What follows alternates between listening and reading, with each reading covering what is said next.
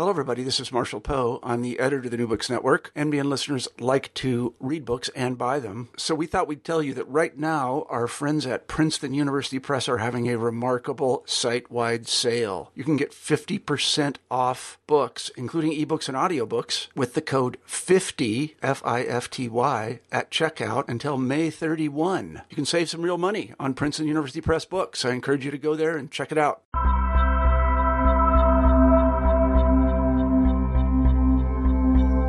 Welcome to another episode of New Books in Religion. I'm your host, Christian Peterson. For each program, we choose a new book that's especially interesting, and we chat with the author of that book. For this program, I had the pleasure of speaking with Heidi Campbell about her great book, When Religion Meets New Media. What does religion have to do with technology? Many people think that religious practitioners are inherently opposed to new technological developments.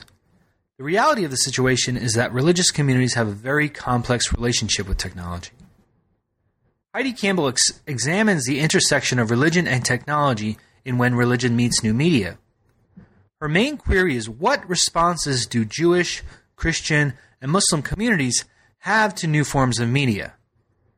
Campbell pinpoints the various structural components of religious communities' engagement with technologies through a number of case studies and mini-ethnographies, including the Amr Khalid phenomena, the Gulen movement, Shabbat in an Orthodox Jewish home, the Pause It's Prayer Time ad campaign, the Anglican Cathedral in Second Life, Islamic apps, and the kosher cell phone. In When Religion Meets New Media, Campbell offers a comprehensive theoretical model for investigating religion in the digital world. The Religious Social Shaping Approach, which frames a study in a religious community's core beliefs and patterns, history and tradition, negotiation process, and communal discursive framing. As one of the leading scholars in the area of religion, media, and digital culture, Campbell is well suited for this task. In our conversation, we discussed the history of religion online, religious authority, communal interactions with traditional text, the media as conduit, mode of knowing, and social institution, and the future of the study of digital religion. Campbell also gives us a sense of where the field is moving and topics that are gaining purchase among scholars. Her efforts with the Network for New Media, Religion, and Digital Culture Studies are helping scholars across disciplines connect for collaborative research. We also briefly discuss one of the products of this network, Campbell's edited collection, Digital Religion, Understanding Religious Practice in New Media Worlds. The chapters of this volume include theoretical and methodological introductions to themes in the study of digital religion, with 2 corresponding case studies. Without further ado, here's our conversation. Thanks for listening.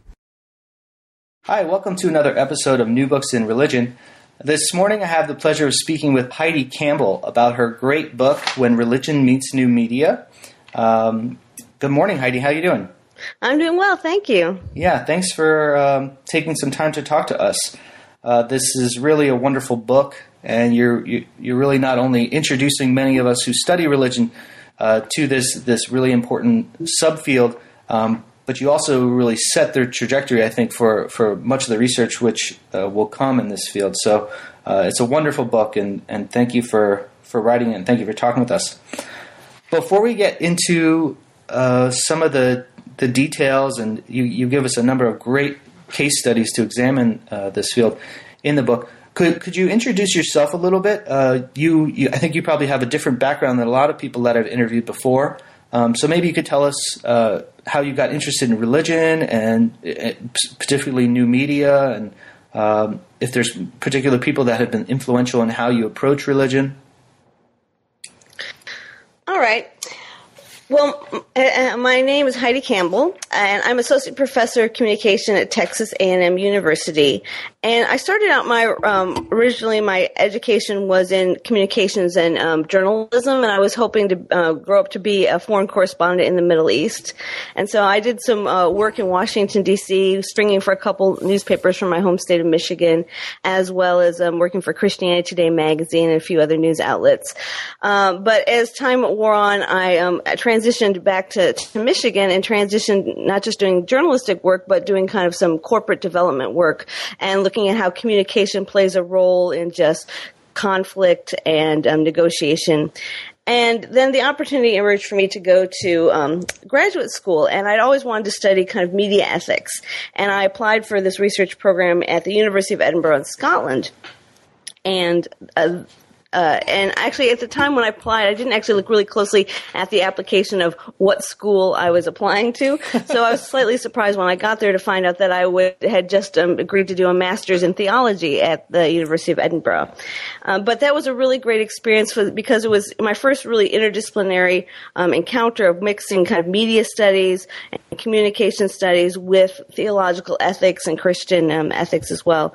And so I finished my master's in 1996, and it was actually during my master's, which my master's thesis was looking at how the tension between journalists' understandings of, especially charismatic phenomena, and how religious practitioners reported on that, and the tensions that often come about in news reporting and stories. But as part of my master's degree, I did a paper on virtual communities and how virtual communities were emerging in the mid-1990s and what impact that might have on the church. So when the opportunity emerged to do graduate work at the University of Edinburgh, I jumped at the opportunity.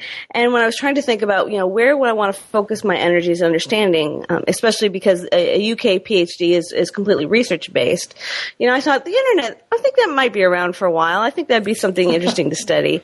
So I began working and looking at just the rise of communities online, so how people were using, bulletin board services, email systems, which was the kind of main technology of the 90s, and even websites to build communities, especially Christian communities, and how that impacted their relationships and with their offline faith communities as well. And so in this work, I had to kind of become fluent in the sociology of technology literature. I had to kind of become fluent in what was called computer-mediated communications at the time, as well as kind of practical theology and Christian ethics to look at the implications. So my first book was really looking at the exploring of religious communities online and their impact on church communities and institutions. So really I did a lot of online ethnography. I did a lot of comparative work between different different Christian traditions. I did both participant observation online, and I did participant observation in a lot of these people's offline communities and talked to their families and pastors. So it was a really kind of unique and rich study of just trying to understand digital culture. But after getting done with that project and moving toward postdoc work, I decided that I wanted to kind of connect not just what I saw online with kind of maybe some of the trends I was beginning to see offline. And so, when Religion Meets New Media is a comparative study between Jewish, Muslim, and Christian communities' uses of technology, and looking not just at what's happening online, but really seeing how offline communities and traditions are responding to the challenges of new technologies and new media culture. Now, we have two kind of big words here in the title that probably we should situate, and you do a really good job of situating your work within the kind of context of the field more generally throughout the book.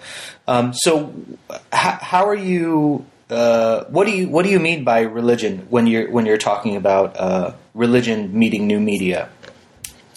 Well, for me, in this book specifically, when I mean religion, I'm looking at kind of religious communities and their negotiation in contemporary society.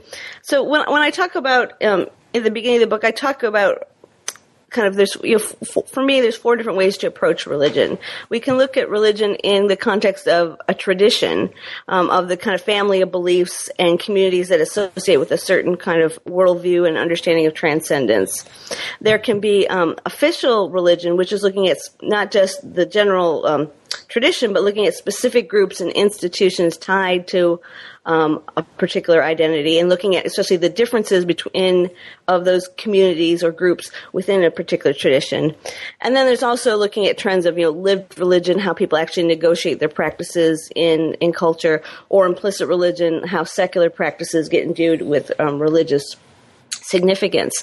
And so for this book, I'm looking at really official religion. So I'm looking at Jewish, Muslim, and Christian, but specific groups. And I'm trying to get at the argument that if we want to understand how religious communities negotiate their use of new media, we need to pay attention to a number of key factors. And one of them is recognizing that even within one tradition, there might be religious groups due to their theology, to their background, and a number of factors which I flesh out in the book that might dictate a very different response to media. And actually, they may have more alignment with other groups outside their tradition than actually groups inside their tradition because of those history and background. And so really looking at in a specific group's negotiation within a larger tradition. And then probably what most listeners might need more help with is this idea of new media. Can you give us an idea of what exactly is new media? You kind of lay out a number of characteristics of new media. What does that look like? So new media is a term that really started to kind of emerge and get bounced around in media studies and communication circles in the kind of early 2000s as a way to kind of distinguish between the rise of digital technologies and older forms of mass media. So, if old media were your more broadcast-oriented technologies that were more fixed, they had a lot of professional boundaries as well as technological boundaries, which meant you had to have a lot of training to get a hold of these technologies and utilize them, as well as economic resources. And again, whether they be radio, newspapers, television, film, they were more of a broadcast medium. So, there was one person or groups trying to get their message out to many people. But with the digital transition and even the digitizing of older technology, what we see is that many of those barriers to entry were eliminated. So new media represents this move toward to media that is, instead of a one-to-many broadcast model, a many-to-many interaction. So the idea what Henry Jenkins calls that, we've all become prosumers. So new media allows us not just to consume information and technology, but to produce simultaneously. So digital platforms usually don't require as much professional knowledge in order to use them. There is much more flexibility in that. They're highly interactive rather than just consumption-oriented. And so these are some of the characteristics that delineate kind of this shift from a mass media kind of culture and technology to new media culture and technology. Another, I think, kind of important question that you bring up in the introduction is the general perception of the relationship between religion or religious communities and technology, or even religion and science. Can you give us a little bit of perspective on that? Yeah, one of the key assumptions or kind of stereotypes I often run up against when I talk to people, especially journalists and media outlets about my research, the assumption is that if you're a religious community, you're highly conservative, you probably have a negative or fraught relationship with modernity, and so you're going to be inherently anti-technology because it's going to go against your values or just be problematic. And what I found is that even in some of the most conservative religious groups within Judaism, Christianity, and so on, that actually most communities don't completely reject media and technology. But what you do see is a very sophisticated, sometimes it's obvious and sometimes it's actually behind the scenes, but this negotiation process related to their use of technology. So rather than rejecting technology, religious groups are anything from early adopters to latent adopters of technology, but the way they use it, how they use it, and how especially they culture it is really in line with their religious values. So really, trying to address some of these kind of assumptions that people have about religion and technology as being this fraught relationship. Of course, there are a lot of examples, but even the groups that we think reject technology, actually what they do is resist different aspects of technology rather than being a full-out rejection. One of the things that I really appreciate as someone who's not in this field, but very interested in it, is throughout the book you really kind of give us a clear methodology, clear theoretical boundaries of how we should approach this topic or how we should think about it. And one of the important things that you kind of focus on is this idea of contextualization. And maybe you can kind of give us a little bit of idea about how you think we should contextualize things. You give us three things. You talk about the negotiation of religious communities with media revolve around core communal beliefs and practices, guidance of religious authority, and then the last one, which I think most people, this might seem counterintuitive, but how people interact with traditional texts. Can you give us a little bit of perspective on How does this contextualization process happen through our research? Okay. Well, maybe let me talk a little bit just about kind of the methodology of the book, a little bit of broadly speaking, and then how it actually emerged. So, as I mentioned, that my original training was in journalism, and so in many ways, I often see myself as a journalist who's evolved into a media scholar who tends to impersonate a practical theologian from time to time. So, when I began this research project, what I began doing is a bunch of different case studies. So, looking at specific Christian groups, Jewish groups, Muslim groups, and how they approach technologies. So doing anything from, participant observation, interviews, some surveys, and just trying to kind of map just a lot of different examples. And so 3 years into the project, I kind of assembled, at that point I think I had about 10 different case studies, and I kind of put them out, printed them out and looked at them actually on the floor of my room and was trying to kind of say, what do I have here? What trends am I seeing? And I thought what I would see is that, there's a Muslim approach to, new media technologies, or there's a Jewish approach or a Christian approach. And again, what I found is it wasn't so much their religious tradition, but the values and shape of the community that really dictated how they appropriated technologies. So, communities fell along a spectrum of either that they saw media as a conduit, so it was a neutral technology that could be accepted and used for religious purposes. Or on the other side of the spectrum, that they saw media as a mode of knowing, and in the sense that media has its own value system, and that if you use it, it's going to seduce you or move you in that direction. So media is to be seen as suspicious and held at arm's length. Or some groups that saw media as a social institution where media is focused on people, and so people make choices and can culture it either in positive and problematic ways. And so as I began to kind of put these different groups into those kind of three categories, what I noticed is that there was a number of kind of layers of questioning that came about that dictated how that basically, if you could decode these and kind of reveal these, you began to see kind of a platform of how different communities approached media and technology, and these could become indicators to look at in the future how they might respond. And so basically this methodology emerged, which I call the religious social shaping of technology. And I think what you were referring to is kind of that first layer of that methodology. And the religious social shaping of technology comes out of the social shaping of technology tradition, which was first kind of talked about in sociology of technology and science and technology studies. And it basically was a response in many ways to the idea of technological determinism. And technological determinism argues that media and technology is an all-powerful force in society and has a tendency to kind of seduce or co-opt the values and agendas of its users. And social shaping of technology basically tries to give the users more impetus and power, and say that technologies are designed in certain ways and may have values that point it in certain directions, but the users have the option to either follow those trends and patterns or to renegotiate them in line with their beliefs. And so, scholars have used this in a lot of different ways to study different forms of media. And I found, especially for religious communities, this just made a lot of sense, that I saw religious groups adopting technologies and often going through an interesting negotiation process in the questions they asked and how they approached it. So that kind of first level of questioning in the religious social shaping of technology says that in order to understand how a religious community approaches technology, first what you need to do is understand a few core things about the history and background of a community. And I often quote this to my students. There's a saying on the top of the National Archive in D.C. that the past is prologue, study the past.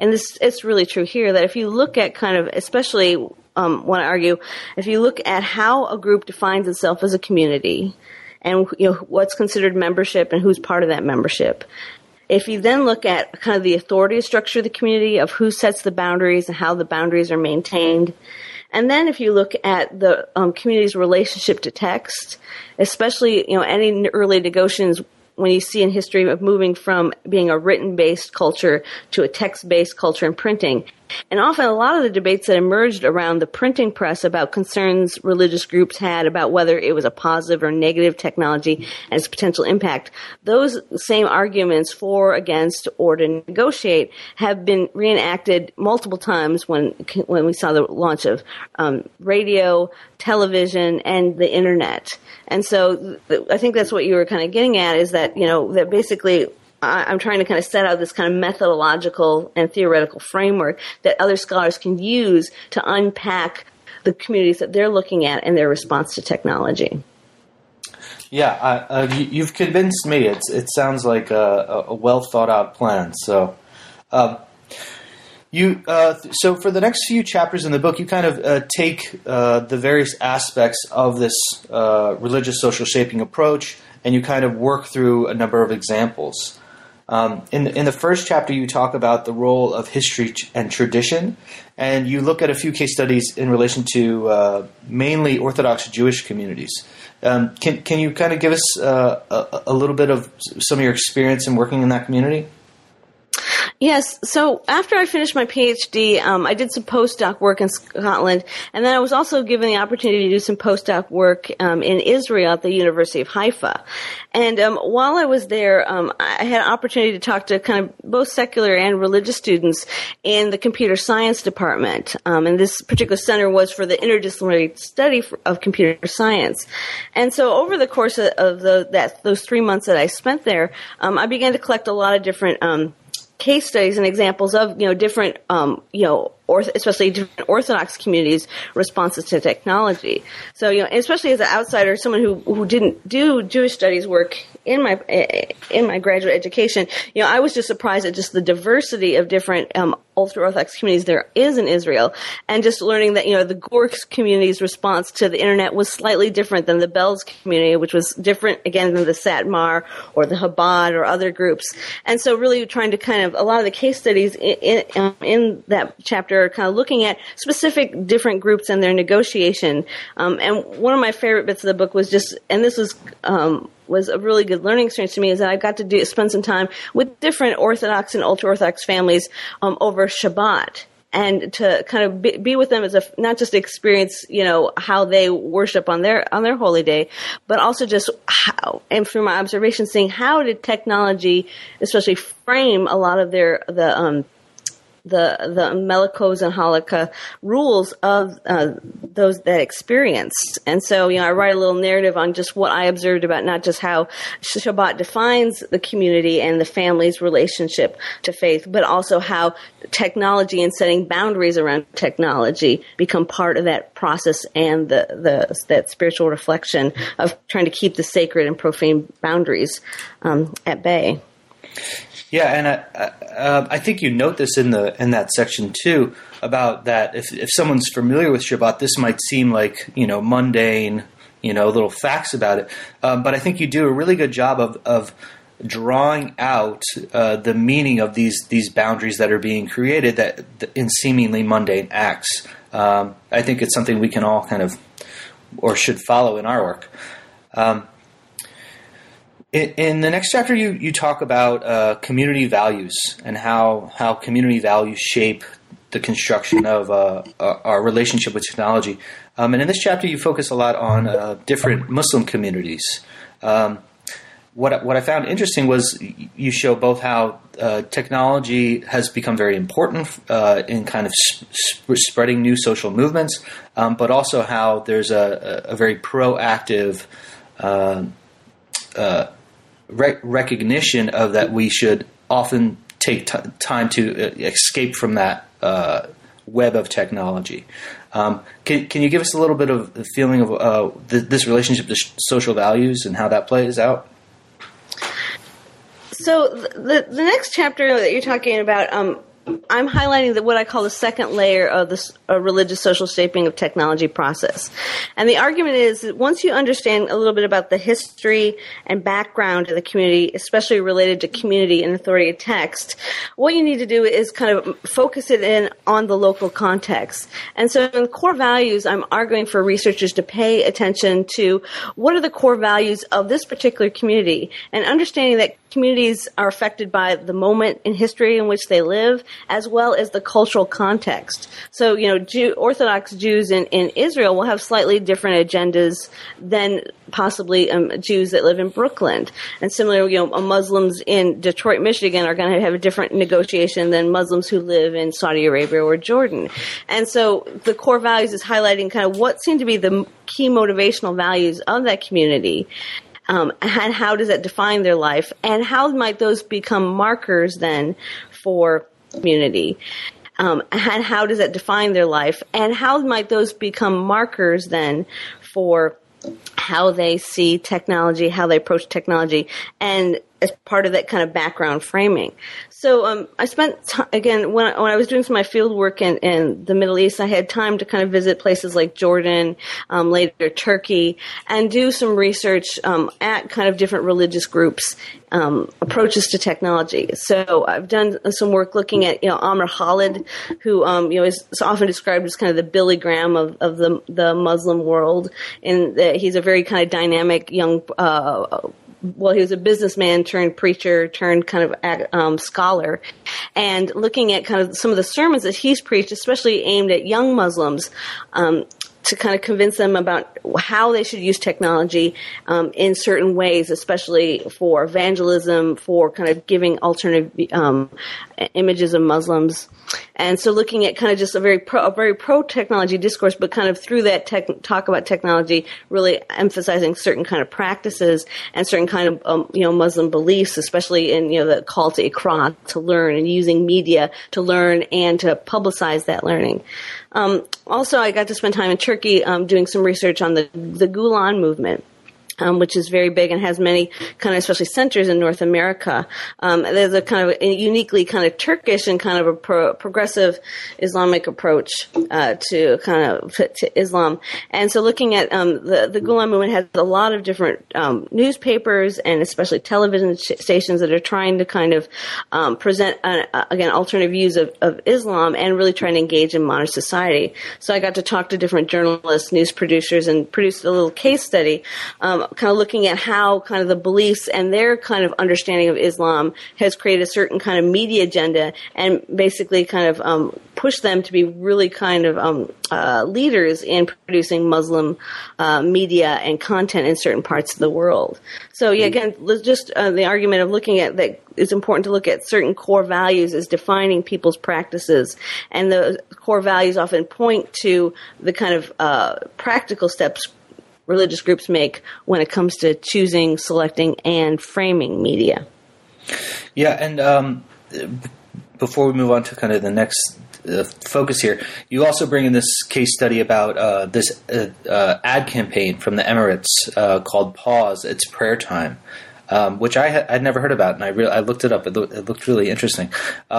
Could you tell us kind of how the social values or core values are being expressed through this, both the use of technology and kind of insistence to pause from technology? So the Pause campaign was a really interesting case study because I actually came across it while I was watching television in Israel when I was doing some field work in some Arab villages and sectors within Israel. And it was a campaign aimed at really young people and trying to kind of communicate the need and to call them to have a religious lifestyle and engage in religious practices. So the first ad in the campaign was really this kind of dark image, and you saw basically in this dark room this young man working on a computer, and then the call to prayer comes on and he ignores it. And then the next thing you see is basically his parents with a coffin lowering it into the ground. And so, the message is kind of this idea that, if you don't heed the call to prayer, there will be extreme consequences. Well, this particular ad caused a lot of uproar. There's lots of editorials written about it in different newspapers in different parts of the Arab world, and beginning to say that, well, while the message to prayer, call to prayer was positive, it made a very negative understanding of technology and just something that maybe young people wouldn't adapt to well. So this campaign, which emerged out of Saudi Arabia and then had another several ads that came out over the next couple of years, and many of them were aimed at coming out during to be publicized during Ramadan. So the idea of encouraging religious practice is something on many people's minds. And my favorite one is which is a good correlator to the original one. There's basically, you'll see two young guys sitting playing kind of an Xbox, video game. They're all into it, tossing popcorn and really, kind of yelling at the computer screen. And then the call to prayer sounds, and you see the screen pause, as in, kind of like a freeze frame. And they literally, in midair, they leave the popcorn bucket, they leave the computer console, they jump over the couch, and you see them going to the mosque. And then we get a few shots of them in prayer time, and then they come back to that scene, which has been freeze frame, jump over the couch again, grab the console and the popcorn, and go back to what they're doing. And so, and again, what we see in these ads is trying to communicate that you can still be part of modern culture, you can still engage with technology. That's not problematic in the eyes of Islam, as long as it's not distracting you from your religious obligations and your commitment. And so I think, this is very interesting. We'd often see this, I'm not sure that we would even see an ad like this on public television in North America, though you could almost imagine some religious groups producing something like this. But it's very interesting that here, this campaign of really trying to kind of give a different narrative about technology, again, affirming the key values and practices of the faith, but at the same time saying that technology is something okay to be used and engaged with. Great, thanks. Could you talk a little bit about this third piece in your kind of methodology, this issue of negotiation? What exactly does that process play in understanding when religion meets new media? Well, the negotiation process is actually stage 3 of kind of 4 stages of questioning. So in negotiation, the argument is that if we understand the background and history and we've identified the core values and what kind of media values that might point to, then we can actually begin to look at the negotiation process. And, this is oftentimes where many scholars start, is just looking at how are they responding to technology now without providing that background and framing. And what I argue here is it's important to consider with the idea that religious communities usually don't completely reject media and technology, to look at what aspects of the technology do they accept because they see them as fulfilling certain religious goals or practices. What aspects of the technology do they reject or resist because they find problematic or they encourage values that are counter to the community? And then after that, to what extent may a community innovate either their practice or the technology themselves? And so in that chapter, I'm looking at kind of both, groups that have kind of readily just embraced the technology and just basically used it for a religious purpose, like as it is out of the box. Groups that have kind of resisted certain aspects, and so that they've set boundaries for their community on how it should be used, though not completely banning it. And then groups that have actually done some innovative work to either change the platforms and technology themselves or just change the way people engage with them, that are really innovative and really kind of rethinking the technology and the media. I was hoping you could talk, you mentioned this in the earlier chapter. You give kind of a brief history of how religious communities have used technology, and specifically online. And in this chapter, you kind of give us a case study of what are called cyber temples or cyber churches. A lot of people probably don't know what this is or how this works. Can you tell us a little bit about what this is, and maybe a little bit about what does religious practice online look like? Sure. So in that chapter, I'm talking about one particular example I looked at, which is the Anglican Cathedral in Second Life. And so Second Life is a virtual reality platform. If you're not aware from it, it looks similar to what you might see in some gaming platforms where people, log on to it. They create a virtual digital avatar or representation of themselves. And then the avatar can navigate and walk around and engage in a digital, environment. And in Second Life, it's divided into little islands so you can visit different islands. And one of those islands is Epiphany Island, where the Anglican Cathedral in Second Life exists. And so in this chapter, I was looking at especially how religious groups innovate. I saw them as an example of innovating the technology. So here's a group of people that were Christian in identity, met each other in Second Life, but many of them either came from an Anglican background or just liked liturgical worship, and they were kind of frustrated the fact that there wasn't kind of this liturgical space for them in Second Life.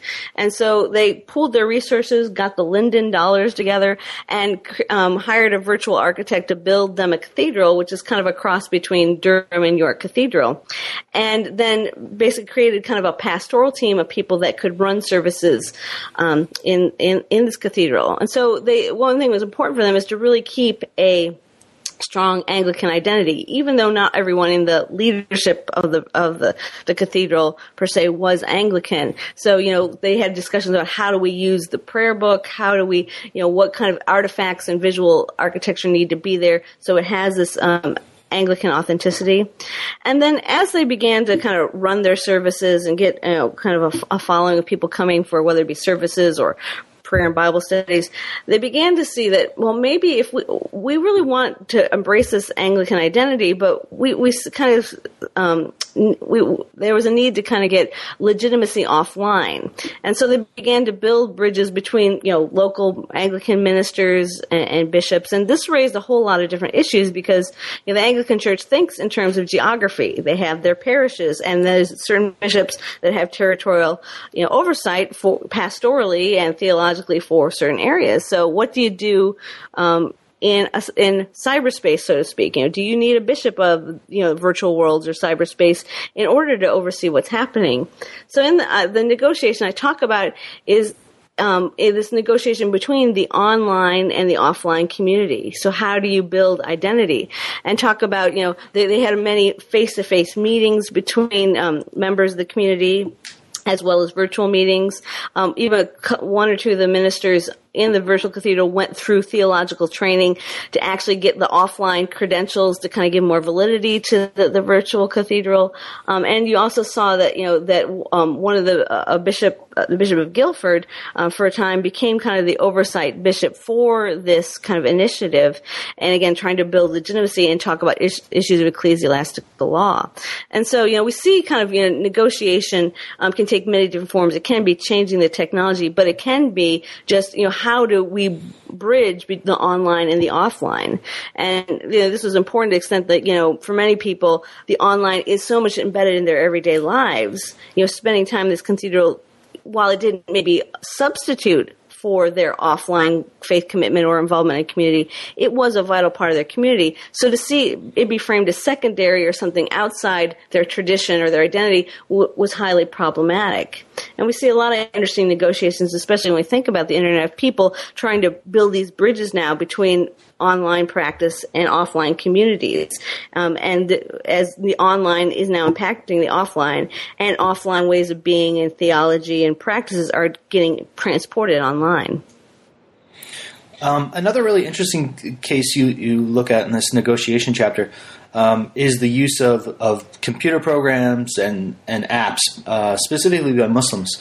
But this is something that's booming for all religious communities. Can you talk about the negotiation process here?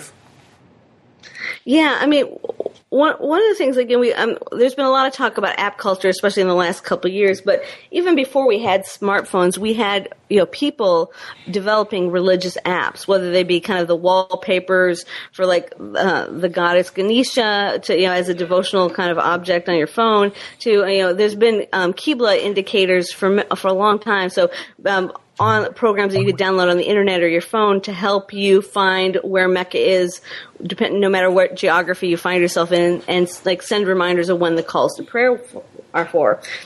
So in that section, I kind of, again, I'm interviewing people and interviewing kind of in the pre-smartphone era, some people that created these apps and looking at their motivations and looking at how basically they saw that the internet was a way to kind of bring their spirituality into more of a 24/7 reality. So, creating tools to help people, whether it's to, do a virtual, pray the rosary virtually, or remember the times for prayer, or doing online devotionals and using cell phone technology to do that. And so again, especially within Muslim groups, it was this kind of, the technology can augment our reality, and the call to learn, the call to pray, the call to acknowledge the oneness of Allah in our everyday lives. Lots of interesting innovations that have now been adapted for, mobile platform, other mobile platforms and smart platforms. But they have a longer heritage than we often kind of talk about in technology studies. Now, I guess the corner of your methodology is this issue of discourses, and you talk about prescriptive, officializing, and validating discourses. Can you tell us how this piece fits in here, and why we need to recognize this part? So what I argue in the last layer of the religious social shaping of technology approach is that it's important not just to pay attention to how people use technology, but how they talk about technology. Because often the narratives they produce, whether they be guidelines about the technology or sermons espousing certain values or framings of technology, they tell us as much about the community and who they want to be in contemporary society, or who they're trying to project they are in contemporary society, as they do about the technologies themselves. And especially scholars in the social shaping of technology often recognize that, most people focus in their research on, how people, like within a family, an organization, community, negotiate the technology, what they do, but that discourse and talk about technology is an important layer of investigation that many scholars overlook. And so that's why I kind of felt it was important here. And so, in this chapter, I do anything from looking at kind of the narratives produced in kind of popular books from different communities about the internet, to looking at official documents and statements from different organizations such as the Catholic Church or the United Methodist Church, or reports by the Anglican Church about what they've said about the technology in relation to their community. And then also doing some discourse analysis of kind of key leaders in different other movements.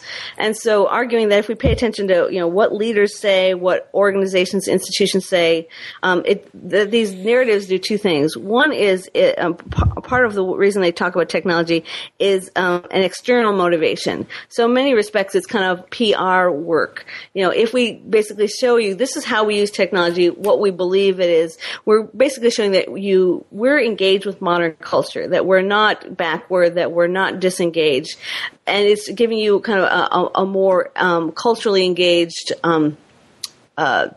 profile of our religion, our community. And so again, these narratives do a lot of PR work, and they also kind of highlight to people outside the community, this is who we are, these are our values, this is why we do what we do. And then secondarily, they play a very important internal role, because they're basically, again, as they're kind of proclaiming this is who we are, they're reaffirming that to the community and reminding them this is what our theology is, this is what our motivational values are, this is what our call is. And so, they should know we are Christians or Jews or Muslims by the way we use our technology. And so this internal and external narrative become important to kind of unpacking groups' relationship technology, and also give scholars a way to kind of look at two different areas in which to explore some of what I call the religious apologetic or technological apologetic that communities produce related to media. Now, you give us a great kind of case study where you really apply your whole methodology kind of into full, and this is revolving around this topic of a kosher cell phone. Can you kind of lay out how this methodology works in this particular case? What are the concerns of Orthodox Jews in relation to cell phone technology? How are these negotiated within the community? How are they framed afterwards? So just a little background. The kosher cell phone emerged in the early mid-2000s, and it was actually when I was doing my postdoc work in Israel where I first kind of heard about the idea. It wasn't even in 2003-04, hadn't even been created yet. But there was concerns in the ultra-Orthodox communities, and there was a lot of editorials being written about the dangers of the cell phone, both to kind of basically distract people from religious study, to bring secular content into the community, and because it it was not an easily monitored technology, there was concern that people might be led into sin, secular activities through their cell phones. So, I spent a several year period of kind of collecting newspaper articles, doing participant observation, spending time talking to phone designers, and even in kind of different ultra-Orthodox neighborhoods in Israel over several different trips to kind of, document. And then at the same time, I had been doing some of this work, this religious social shaping emerged, and I began to see that this really nicely mapped onto what I was noticing, so that, you can't understand kind of why the kosher cell phone emerged, and the kosher cell phone basically was they're reconditioned first generation cell phones that have no text messaging capabilities and no access to the internet, and they've also, there's either cell signals are blocked or high penalties are put on them if you try to use them over Shabbat, which is a time where you're not supposed to make fire, which is or electricity during that time period. And then they have a special symbol on the front that basically a group of rabbis that hadn't collaborated before, gathered to become equivalent to a religious council of rabbis to oversee communication.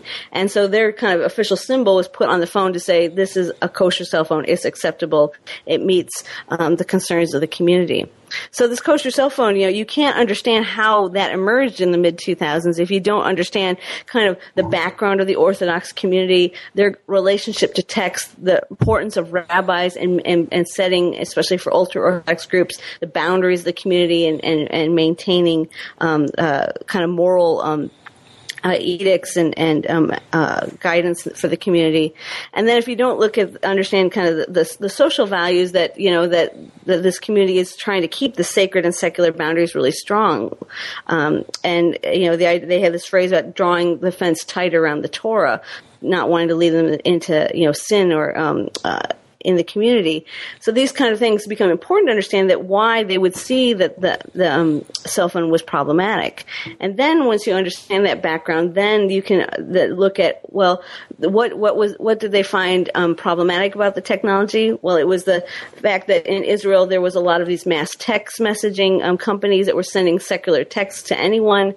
And so secular content was coming in through the phone. There was also concern about the internet was really still a debated technology, and so having easy internet access was seen as problematic. And also there were some economic issues as well. So those were the problems. But people began to see that, for business and for emergency purposes and living in such a wired place like Israel, this rejecting the cell phone completely was problematic for especially doing business work and emergencies. So what was the answer? It was to innovate it, to basically the Council of Rabbis that had gotten together, hired a lawyer that went to do negotiations with all the major cell phone companies. And finally, Motorola in Israel agreed to kind of create this cell phone. They created these stripped down cell phones. They set up special centers in most ultra-Orthodox neighborhoods in Israel, and then they trained people how to sell them and created special calling plans so that if you called other people in that had kosher phones in the kosher network, which was marketed by its own kind of area code, the calls were really cheap. And if you used a kosher cell phone to try to call any number outside that network, it was really expensive. So they created this really interesting, a negotiation strategy. And then I spent time reading just the editorials as well as a lot of the Pashkevilim, the political posters, talking about the kosher cell phone. And oftentimes you go into a cell phone store and you would see actually like a poster and it would say, which rabbis have, basically blessed this particular, cell phone and especially this particular carrier of the cell phone to say that, hey, that the kosher cell phone is what you should use if you are really truly a member of a community. So owning the phone became part of your religious identity and affirming the authority of the rabbi as well as the values of the community.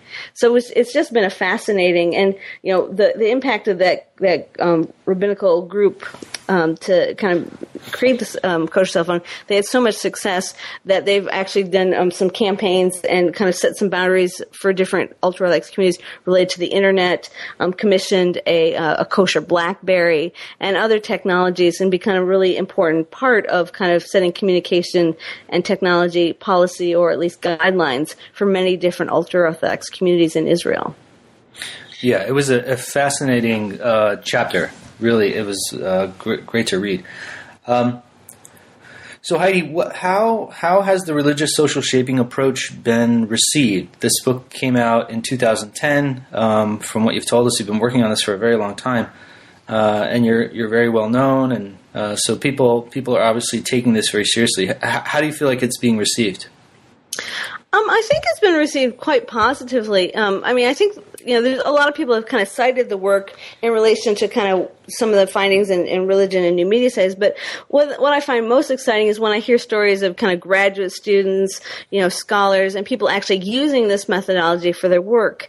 And it's not just people in media studies and communication, which is my own field. I've heard from a lot of people in religious studies, a few people in anthropology, even in theology, that have kind of found this a very helpful framework. And that's, I think, is important because, there's been a lot of work in the social shaping technology, but there's not a lot of defined kind of methodological frameworks that have been produced to kind of show how do I actually use this perspective about the social engagement with technology and kind of work it out in my own research work. And so I think people are finding it helpful, and I hope it'll be interesting seeing a couple of years down the road if how much spread it has and what kind of influence and impact it has on broader thinking about sociology and technology and religion and technology.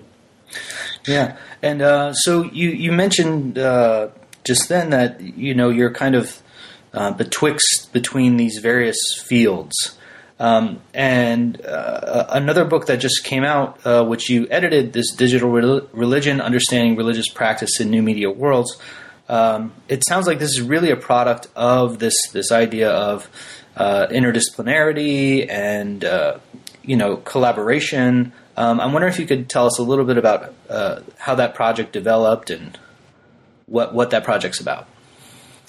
So the book Digital Religion, Understanding Religious Practice in New Media Worlds was for me was a post-tenure project. I just put in my tenure packet at a Research One university and kind of felt the push to kind of keep going in my research, but kind of being between kind of focused kind of studies.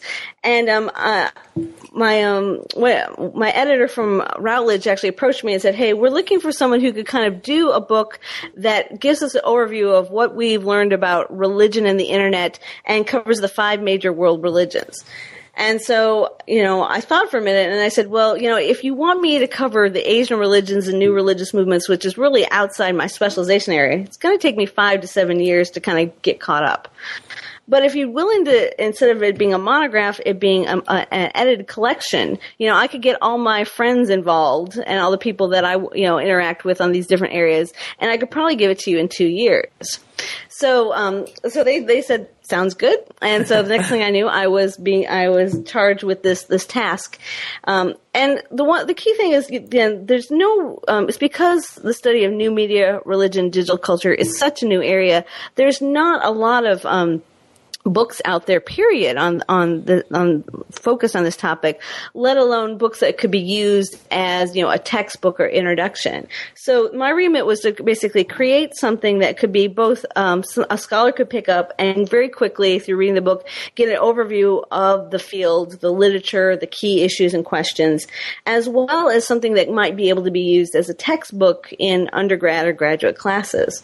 So I spent a lot of time, and while drafting the book, of really kind of trying to think about what would be the best way to frame it. Would it be, looking at different religions' approach to media? Would it be looking at, different kind of cultural contexts? What would be the themes? And so, at the same time, I had been starting what's called the Network for New Media, Religion, and Digital Culture Studies, which is kind of an online resource center for scholars doing this kind of work. And I was started to talk with my advisory board about, hey, how would a book be structured in a way that would be useful for you? And so, from those conversations, interactions, the book emerged, and we identified kind of together, and especially, I have to kind of thank, Greg Greaves and Chris Helen and Mia Lufheim, who really were key sounding boards for me in the project. We identified 7 key themes in the study of religion and new media. And they are, how is ritual enacted and defined online? How is identity performed and constructed in digital spaces? What is new about the forms of community we see emerging online, and how does that relate to offline communities? We have a chapter on authority and looking at kind of the extent to which the internet both challenges and empowers different actors in relation to religious authority. We have a chapter on authenticity that looks at just debates on, is religious practice online authentic, and can a digital or virtual space be consecrated in a way that religious activities and discourse are acceptable there. And then the last chapter I was looking at just how is our understanding of religion being changed or modified or just extended by the digital culture. So there's 7 key chapters which are kind of critical lit reviews by basically people, at least I consider, are the leaders in some of these areas in the field. And then I went around to contact people who are involved in the network on the advisory board and other kind of key emerging scholars to give case studies that illustrate those 7 areas.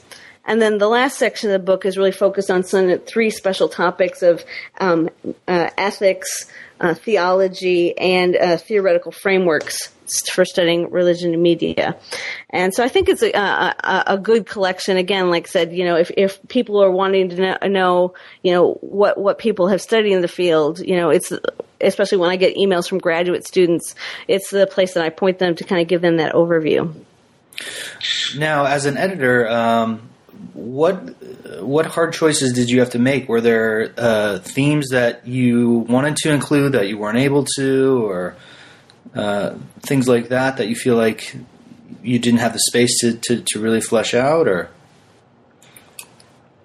I think one of the challenges is that, even though the study of kind of religion and the internet really emerged in the mid-1990s, so we have, close to 17 years of research and scholarship in the field. So we do know a lot of things, and especially themes like identity, community, ritual have been really well researched. But there's a lot of questions that we had left that haven't been as explored as in depth, and there's a lot of religious groups and traditions that haven't been as explored. So the key thing was there was some of these themes. It was easy to see. Okay, these are things that we know a lot about. There's other themes like authority that only a few scholars like myself, Pauline Chong, Chris Hellender have started to really kind of give serious time to, and so it was easy to see that we need a chapter on that. But obviously, the research and the literature is not as extensive in those areas. And also, when trying to kind of represent different religious traditions, there's been a lot of work done on Christianity and kind of pagan new religious movements. And that was because in the early 1990s, the internet is based in more of a North American context, so the dominant religion gets studied, and then also the novel context that people can't get access to offline, they could get access to online. But there were certain religions, like there's not a lot of work being done on Hinduism in the internet. And so finding kind of, scholars that could actually that have done substantive work on that was difficult, as well as finding people who've done extensive work on Judaism what was difficult. So I think this is really good because it shows kind of just not just the strengths of the field, but also kind of points to some areas that we need further conversation, but highlighting the work of scholars who are trying to have that conversation and push it forward. Now, what do you see for the future of this field? Is there a wish list of subjects or traditions or things that you hope to see happening in the near future? Yeah, I think, there needs to be more work on Asian religions and the internet. And there's, people like Greg Grieve and Christopher Helen, Pauline Chong, and some others are kind of doing some work, especially on, Buddhism, but, Hinduism and some of the other, Asian religions such as Taoism, are not as fully explored. And so I'd like to see, people doing more work.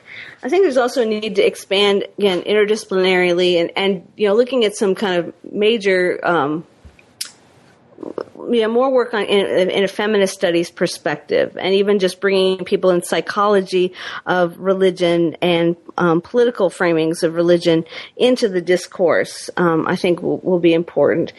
And like I said before, we know a lot about religion online, but there's still a lot of questions that need to be asked. And I think interdisciplinary is the way to go, because every discipline has its strengths regarding methodology and theory and just ways that they approach different topics. And I know the research projects I value the most is when I've worked with somebody outside my area, like someone from Asian studies or someone from Islamic studies or someone from, psychology, because they challenge the way that I see and approach a particular question and topic, and it adds much richness and depth. And I think especially, that religion in many ways still times can be sidelined in the academy. And this book and a lot of my work is really trying to show that, religion is a dominant part of culture, not just popular culture, but a globalized culture. And that by studying religion and the internet, we actually began to see not just how people practice religion and how religious groups are impacted by new technologies, but many of those trends and many of the trends highlighted in this book map onto the larger findings that are being noted in media studies and internet studies. And so that studying religion can actually become a microcosm for understanding shifts in culture in general. So that, it's not just a subfield, it's not just something, a novel approach. It actually is essential for us getting a full picture of how digital cultures and technologies are changing our globalized network society. Yes, very well said.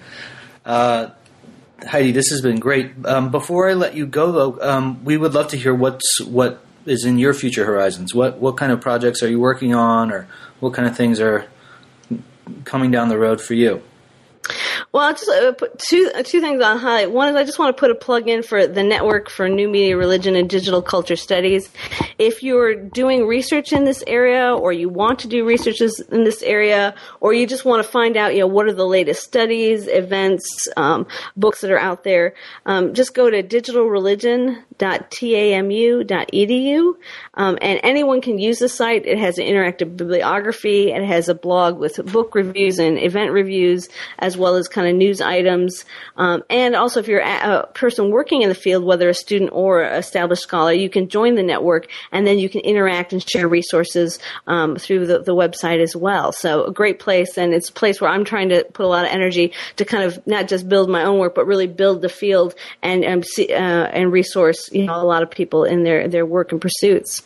But my own research right now, I'm really interested in the question of authority online, and this dichotomy that early days of the internet, people began to kind of claim how the internet was going to undermine all kinds of institutional authority, including religious leaders and authority. But in the last 5 to 7 years, as religious organizations and leaders have become more media savvy and understanding the power of digital media, we see that many groups are actually leveraging new technologies to either assert their influence or regain some of that lost authority. And so in that kind of dichotomy of, is the internet, empowering or challenging religious authority, I'm looking at what I call religious digital creatives. So either people who have a technology background that are bringing their skills and passions to producing, apps and religious resources online, or people that are kind of leveraging social media, bloggers, people that are, doing religious devotionals on Instagram. So people that are doing creative work, but with a religious agenda or purpose at heart, and how those people relate to their religious community and institutions, and how especially denominational and religious organizations are responding to that work.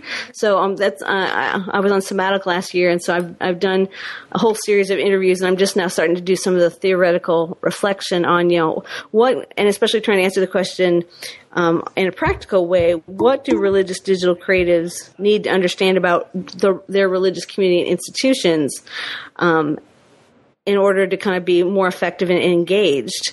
And what do religious institutions need to understand about digital creative work and people in order to kind of not see them as competing forces, but actually trying to help them do the same mission in just different ways and routines. So watch this space. Hopefully in the next 6 months to a year, I'll be producing some articles related to that. Thanks for listening to New Books in Religion. That was my conversation with Heidi Campbell about her book, When Religion Meets New Media, which was published by Routledge Press in 2010. Thanks again for listening.